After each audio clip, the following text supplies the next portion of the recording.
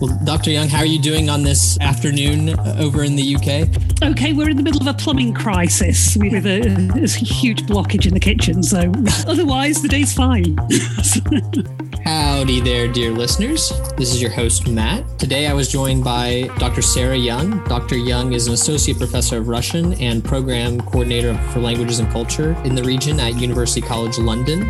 We talked about her upcoming book, which is titled Writing Resistance, Revolutionary Memoirs of Schlüsselburg Prison. We talked about carceral literature, why she prefers that term, what is it, what are kind of the touchstone pieces of carceral literature, and we talked about her mapping projects, which are so fascinating in their own right. So a lot of interesting stuff, and we really think you'll enjoy it. You're listening to The Slavic Connection, brought to you by the Center for Russian, East European, and Eurasian Studies at the University of Texas at Austin. Dr. Young, hello. Do we understand correctly that you have a book in the works? Yes, I'm just finishing off the final version of a manuscript called Writing Resistance, Revolutionary Memoirs of Schlüsselburg Prison, 1884-1906. That's coming out with UCL Press next year. Fantastic. As somebody who knows Russia, I know that there are several famous prisons in Russia. Ones that come to mind are Kresty in St. Petersburg. There's also Matrosskaya Tishina in Moscow. And so I was a little bit surprised to hear that Schlüsselburg was the subject of this book. So, tell us about Schlüsselburg and Schlüsselburg prison. Why did you choose this prison of the many that you have to choose from across Russia? I mean, of course, there are many prisons and many extraordinary texts about these prisons written by former prisoners. Schlüsselburg is, I think, a unique place in Russian prison history, because it had a history of roughly 200 years of being used as a prison from 1711, when just after Peter the Great finally conquered the island where the fortress stands, which is just on Lake Ladoga, just outside St. Petersburg, at the opposite end of the River Neva. And it was used as a sort of a top secret place of incarceration for the most dangerous state prisoners. And in effect, in the 18th century, for the victims of political intrigue. So this is where Ioan Antonovich, the deposed Emperor Ivan IV, was incarcerated and ultimately murdered during an attempt to release him during Catherine the Great's reign. It's where Nikolai Novikov was incarcerated. It's where, if you go into the 19th century, Mikhail Bakunin spent 3 years there. The Polish freedom fighter Lukaszyński spent 38 years there. He was a sort of record-breaking prisoner. So it has this long history of being this extraordinary place of fear and terror in the sort of Russian carceral imagination. And then, after the assassination of Alexander II, it had by that stage fallen into disuse, but it was reopened. A new prison was built there in order to incarcerate the revolutionaries, the ones who weren't executed. And quite a number of populist revolutionaries ended up in there between 1884 and 1906.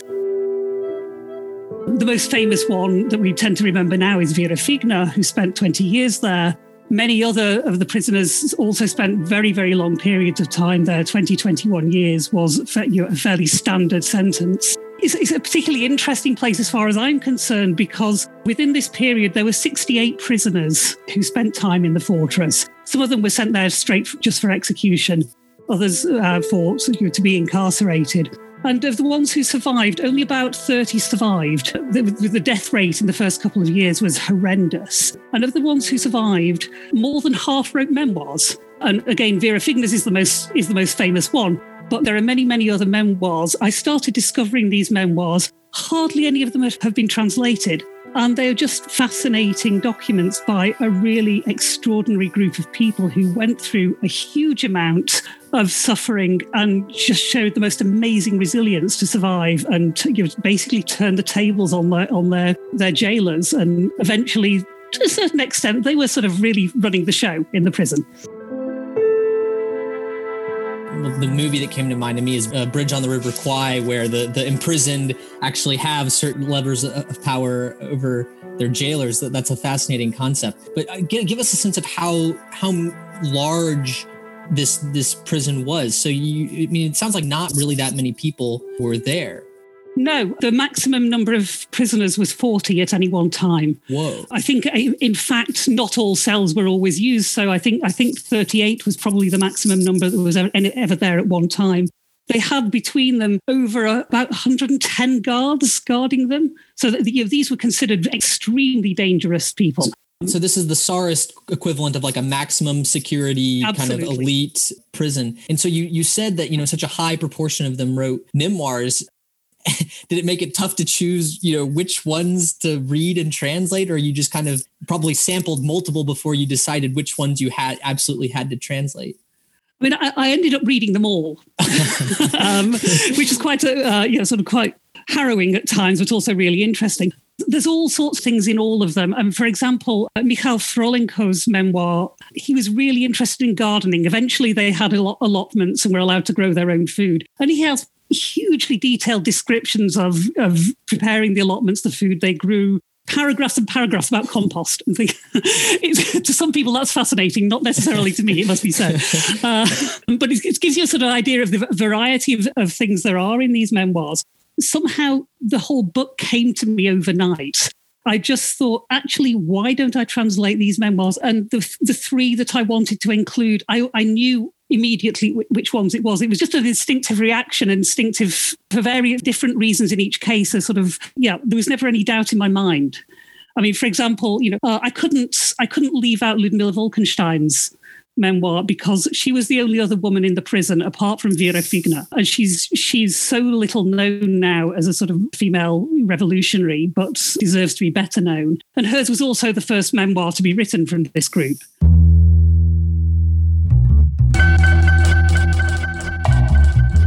And so these prisoners, I mean, to what extent did they interact with each other when they were, simultaneously incarcerated there? I mean, did they, have discussions of politics and philosophy? Were they able to interact massively, or were they largely kept in solitary confinement? I mean, what was that like? The whole idea of the prison was complete solitary confinement with no interaction between the prisoners whatsoever. And that persisted for about 2 years. They were communicating by tapping on the walls, as Russian prisoners do, and you read about this in memoirs from the Decembrists up to the Gulag. But they weren't ever allowed to see each other. They were taken out to exercise separately. There was no proper interaction whatsoever. And this was the period when the mortality rate was extraordinarily high. Many of the prisoners succumbed to severe mental health problems, and some of them from which some of them never recovered. And eventually, I think the rate of attrition was so great that the authorities realised that they're just completely unsustainable.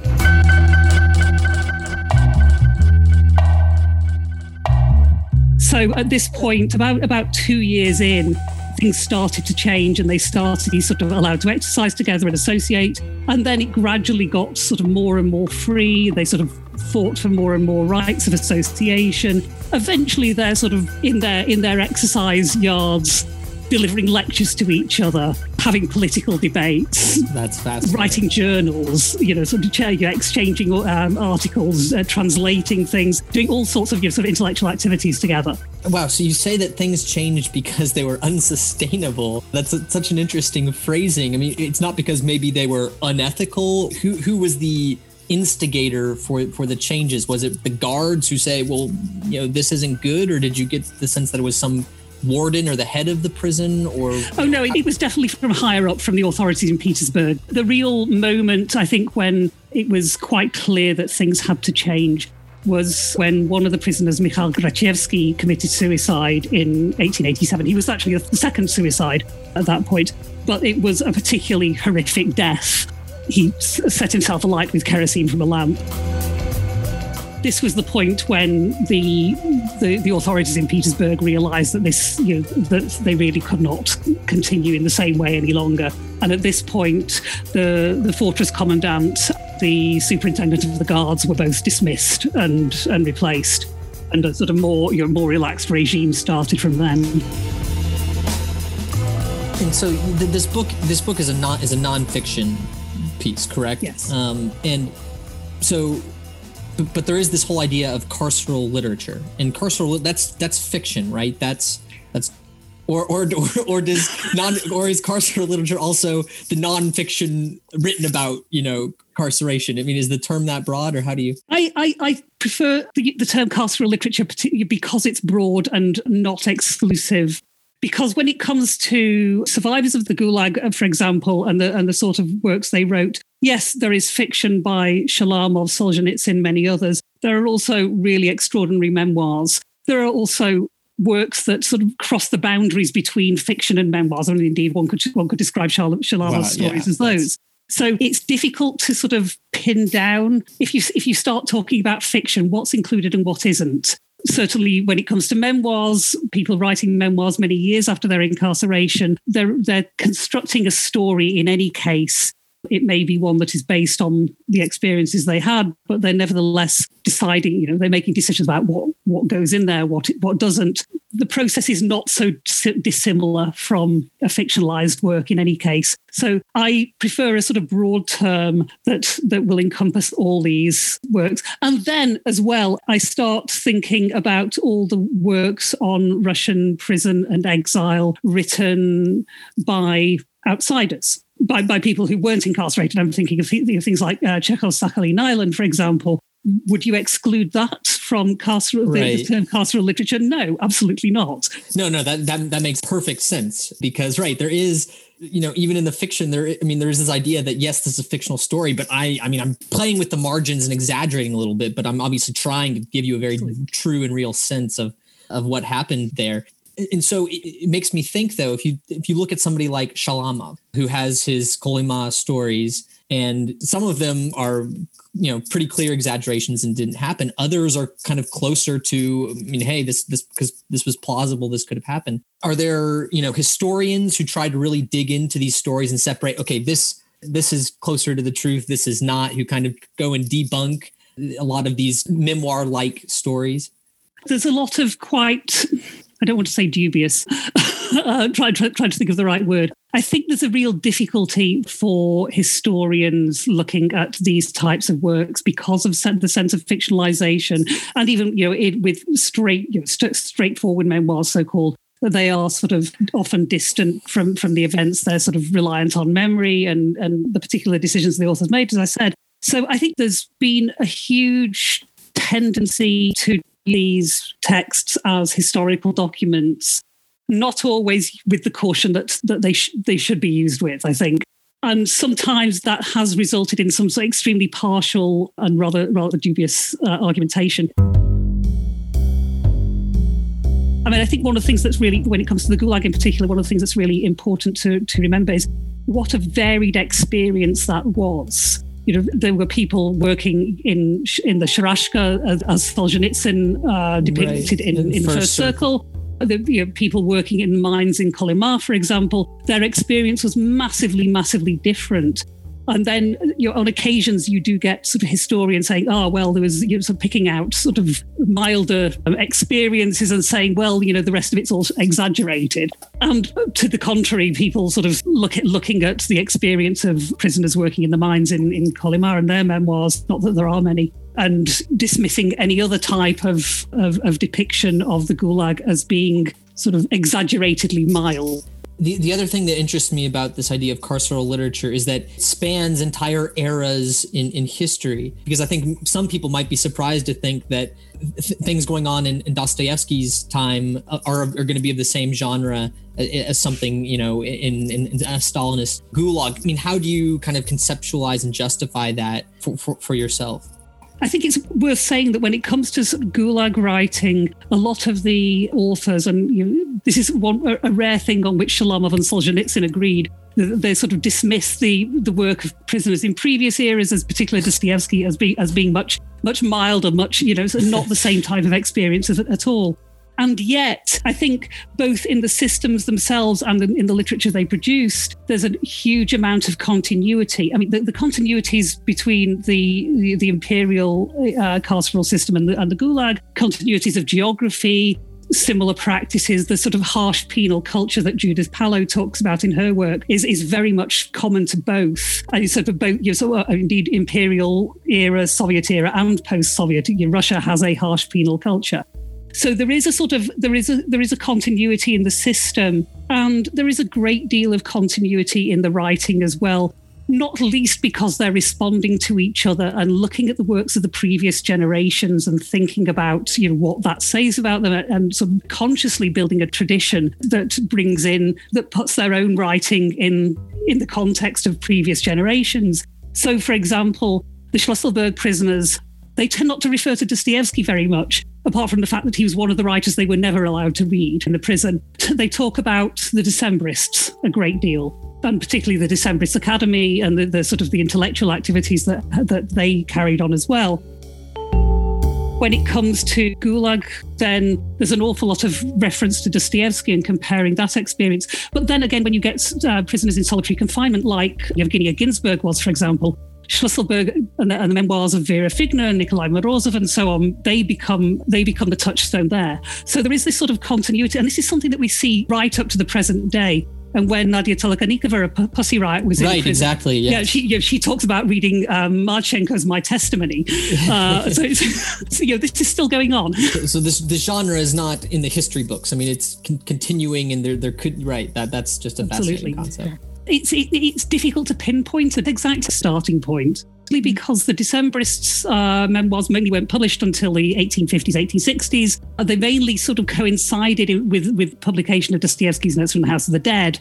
So there's the sort of time gap there seems to sort of get squashed rather. It's difficult to sort of say exactly where the starting point is. But it's certainly in the modern Russian literary imagination, I think, it is sort of between them, the Decembrists and Dostoevsky are the sort of starting point. I mean, there are also, obviously one can sort of look back to Avakum, for example, but I think that is something somewhat different. And again, in any case, Avakum wasn't published until the 1860s, so everything sort of started coalescing around that time. I think one of the things I've really noticed recently, and again, the Schlüsselburg memoirs have really brought this home to me, is that I think there are sort of two main ideas that work through this tradition. And the first is what we see in Dostoevsky, really, this whole the idea of when one person is given power over another in this way, that their cruelty and brutality sort of basically is comes to the fore. And I think that idea of human morality is the sort of the fundamental subject. We see it in the 19th century. We also see it in Shalamov. And again, despite the differences Shalamov sees between his own writing and Dostoevsky's, and despite their obvious stylistic difference, that is a similarity, I think.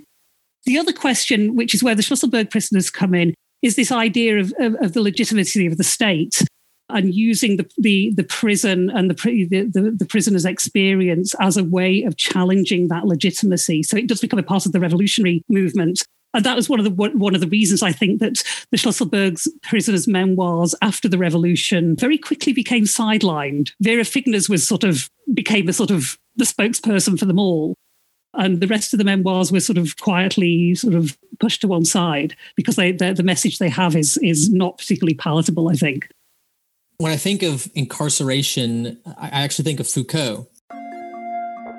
Did you have this desire to kind of apply any other thinkers or, literary traditions or philosophies from outside of Russia to your work, just to maybe help you understand it better? I would not describe myself as a Foucauldian, and I'm not sure that Foucault is entirely applicable to the Russian situation for various reasons, not least because of the absence of surveillance, which characterizes an awful lot of the Russian penal system over the centuries. Actually, which is not true in the case of Schlüsselburg at all. Surveillance was absolutely central there. But I mean, apart from that, in its recent work, I've been also thinking about sort of questions of resistance, how sort of prisoner groups start to sort of work together to challenge the legitimacy of the authorities. Some particularly interesting work done on the prisoners on Robben Island in South Africa during the apartheid regime, and in the Maze prison in Belfast during the Northern Ireland Troubles, that have been actually quite sort of illuminating for thinking about how these prisoners in Schlüsselburg came together as a group and started sort of finding their own legitimacy. And I think those two examples of Robben Island and the Maze are sort of really famous examples of political prisoners and the way that they have sort of challenged their imprisonment. And I think the Schlüsselburg prisoners ought to be sort of similarly as well known as those groups of prisoners.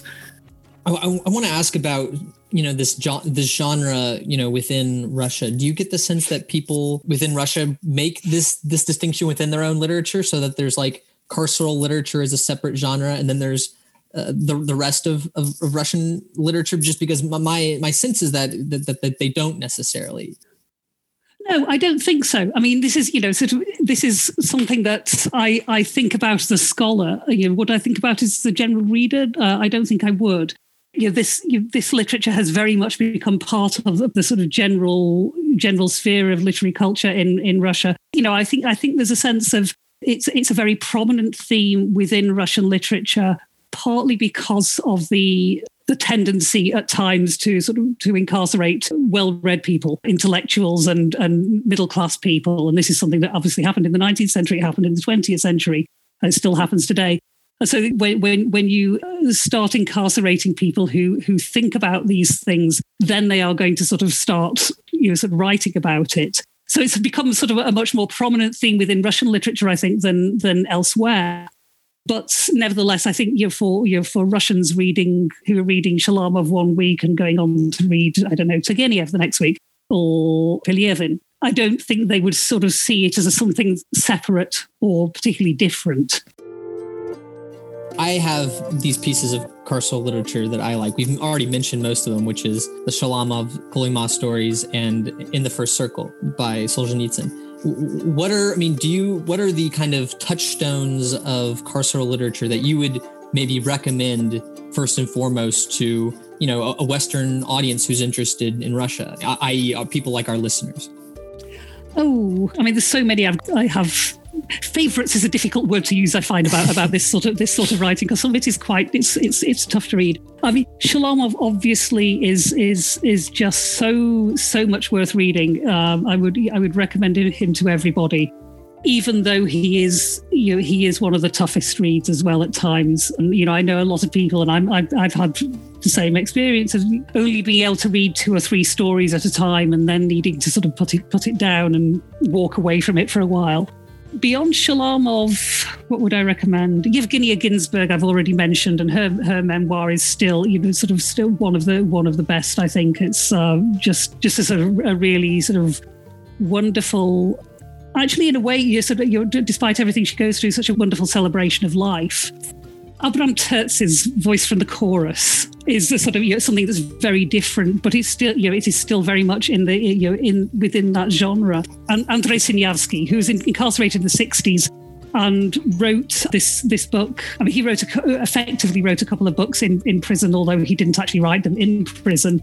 It's mainly constructed of letters he wrote to his wife while he was in prison. And they're on all sorts of subjects. They're on literary criticism. He's thinking about Russian history. It's a very, very varied. It's not a narrative, and then it's sort of interspersed with the voices of the prisoners that he heard, and very, very much like Dostoevsky, writing down the sort of the language that he was listening to in the prison, and that becomes part of his narrative. So that's a really interesting, very, very unusual work. I think that I'd recommend. I mean, obviously, your book when it comes out. I could go for it. Absolutely, yes. So, I mean, I don't want to, give any spoilers, because obviously we want our listeners to take a look at your book, when it comes out. But today, if, somebody were to go to Schliesselburg, I had the opportunity. I lived in St. Petersburg for a year, but I actually never made it out there. I took the Elektrichka almost to somebody's dacha directly in that direction, but didn't actually make it to Schliesselburg. Is there anything related to this history you're talking about still to see? I mean, is there a museum there? The reason that I bring this up is that, you have this history of mapping projects. Have you ever had a desire to do any mapping in Schliesselburg? Yes. So this is where I started off thinking about Schlüsselburg, really, because I should preface this with saying I too have lived in Petersburg and stayed in Petersburg many times, never actually been to the fortress. And I was actually due to go this summer. And obviously this trip was cancelled, sadly, because of the pandemic. I still hope to get out there sometime. There is the fortress is still there. The prison is still there with a museum in, and you can visit the cells where the prisoners lived. So it is still all there, and you can visit it in the summer months. It's not accessible in the winter. What's really started me thinking about this project, which relates to the sort of mapping in a slightly sort of tangential way, because I think thinking in terms of the mapping about these traces of the past and traces of the past in real places and traces of literary images on real places. And that's how I sort of started thinking about the mapping. And then when I was reading the Schlüsselburg memoirs, I started noticing two things, really. One is that they're very careful about telling you which prisoners were in which cells and how they communicated between the cells, so that you get a really sort of vivid picture of the sort of arrangement of all the prisoners and how they're sort of interacting and the sort of network they're building, even though they can't see each other. So that was one aspect of it. And the other aspect of it is that in a couple of the memoirs and in a couple of early secondary works by historians and revolutionaries writing about the fortress shortly after the prisoners left there, there's lots of references to people returning to the fortress.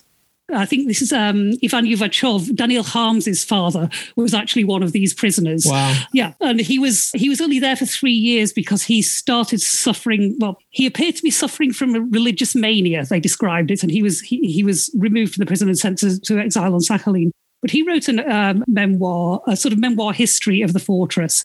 And in the final chapter, I think it's in the final chapter of that, he revisits it after the prison has closed, because there was about a gap of about a year when the remaining prisoners were transferred out. Some of them were freed and some of them were sent to Nyíregyinskard labor. And then in 1907, a new prison was built and a new group of prisoners came in, which were mainly Black Sea Fleet mutineers. So it was then used as a prison again for the next 10 years. But there's these several memoirs where people revisit and go back and sort of walk around the prison as free people, thinking about what happened. This seems to be a theme in Gulag literature. This is something I've noticed elsewhere, this idea of retracing steps. And in fact, I saw something on a project this morning. I've not watched the film, but a Czech project that's actually sort of made a film about the remains of Gulag prison camps in Siberia. So there's a sort of this idea of traces, the traces that these places leave, and the traces of the imagination on the imagination of these places is something that it's quite intangible, but it sort of brings to my mind the same sorts of ideas as when I'm thinking about mapping. And it's this sort of, how do you translate these intangible traces into something more real and concrete that people can then respond to. And it is very much about how people respond to it, I think, which is going to be different for different people. Sure. I mean, who do you feel like is the target audience for these maps? Is it scholars who are doing Dostoevsky studies and are being careful? Or is it a much more general audience who, you just want people to maybe look at these maps, maybe somehow print them out, and then as they're taking their trip to St. Petersburg, they can look at these buildings and kind of feel themselves part of the storylines and so on? I mean, is it both of those? Is it neither of those? When I started doing this, I was actually doing it, my primary audience was me. And I was sort of interested in what this would actually look like on a map and how that, what that might tell me as a scholar and as somebody who loves Petersburg and enjoys sort of walking around and sort of visiting sort of the apartment where the old woman lived. I'm right with you, Dr. Young, on that one. It's such fun. And I just wanted to sort of see what happens when you put it on a map, and whether that can actually tell you anything more about what's going on in the novel. For me, it did. It told me a great deal about sort of how the space changes during the Crime and Punishment, for example, about the way that sort of after Raskolnikov sort of more or less recovered from his illness, things change. He's not noticing the city in the same way. We've got all these references in parts 1 and 2 to all the sort of sounds and sights and the people he bumps into. There's none of that in parts 3, 4, and 5. It's just he's almost blank in relation to the city. That's then sort of what that actually means is another matter. But there's a sort of so there are things I think you can discover by doing this. So I was my own primary audience in the first place, but then I sort of realised that this did have use for other people. I think a lot of students have really responded to it very well, and I've sort of used it with my own students. And a lot of my colleagues in various places have said as well that students absolutely love it and really it sets their imaginations on fire. I get sort of really interesting things coming out of it. I, for one, if I had known about these maps when I had been in St. Petersburg, I probably would have used them. I mean, I do, everybody goes to the Gogol Nose monument. And so I do know that there, were some city monuments, but to have kind of more of these obscure places pointed out and to put it on a map, I mean, that's just so cool. And I think it has such applicability to, for students. So I just wish more people knew about it. I am thinking about maps of Gulag narratives. One thing I'm thinking about is sort of relating to this idea of traces that I mentioned. Something that I think I need to think about. I need to check this, but my instinct is this is something that you see more in women's memoirs than men's. But lots of quite close discussions of journeys, the transport to the Gulag seems to be a more prominent part of women's memoirs than men's to me. This may not be true. It may be just the Kalima Fellowship who all talk about the sort of the infamous Van 7 where Yevgenia Ginsburg's reciting poetry and so on. I think there's an idea that you have this sort of movement through the Gulag, because one of the other things I'm doing is building the Sakharov archive of Gulag narratives. I've turned that into a corpus of text that I can interrogate for distant reading. So thinking about how these places are used and sort of connected by these journeys, and perhaps mapping that to maybe something for the future. But that's a little way down the line at the moment.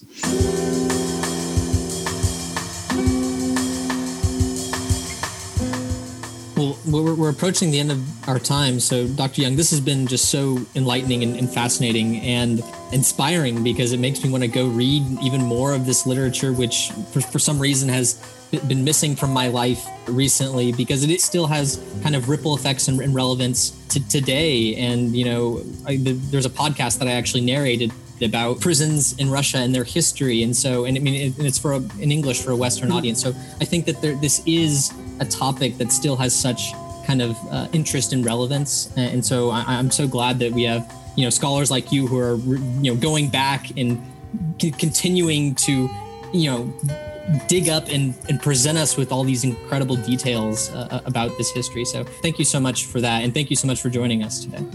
Thank you. This has been really great. I really enjoyed it. Awesome. Thank you so much. The views expressed on this episode do not necessarily reflect those of the show or the University of Texas. Please visit slavxradio.com for more information. Thank you for listening. The Slavic Connection is produced by the Center for Russian, East European, and Eurasian Studies at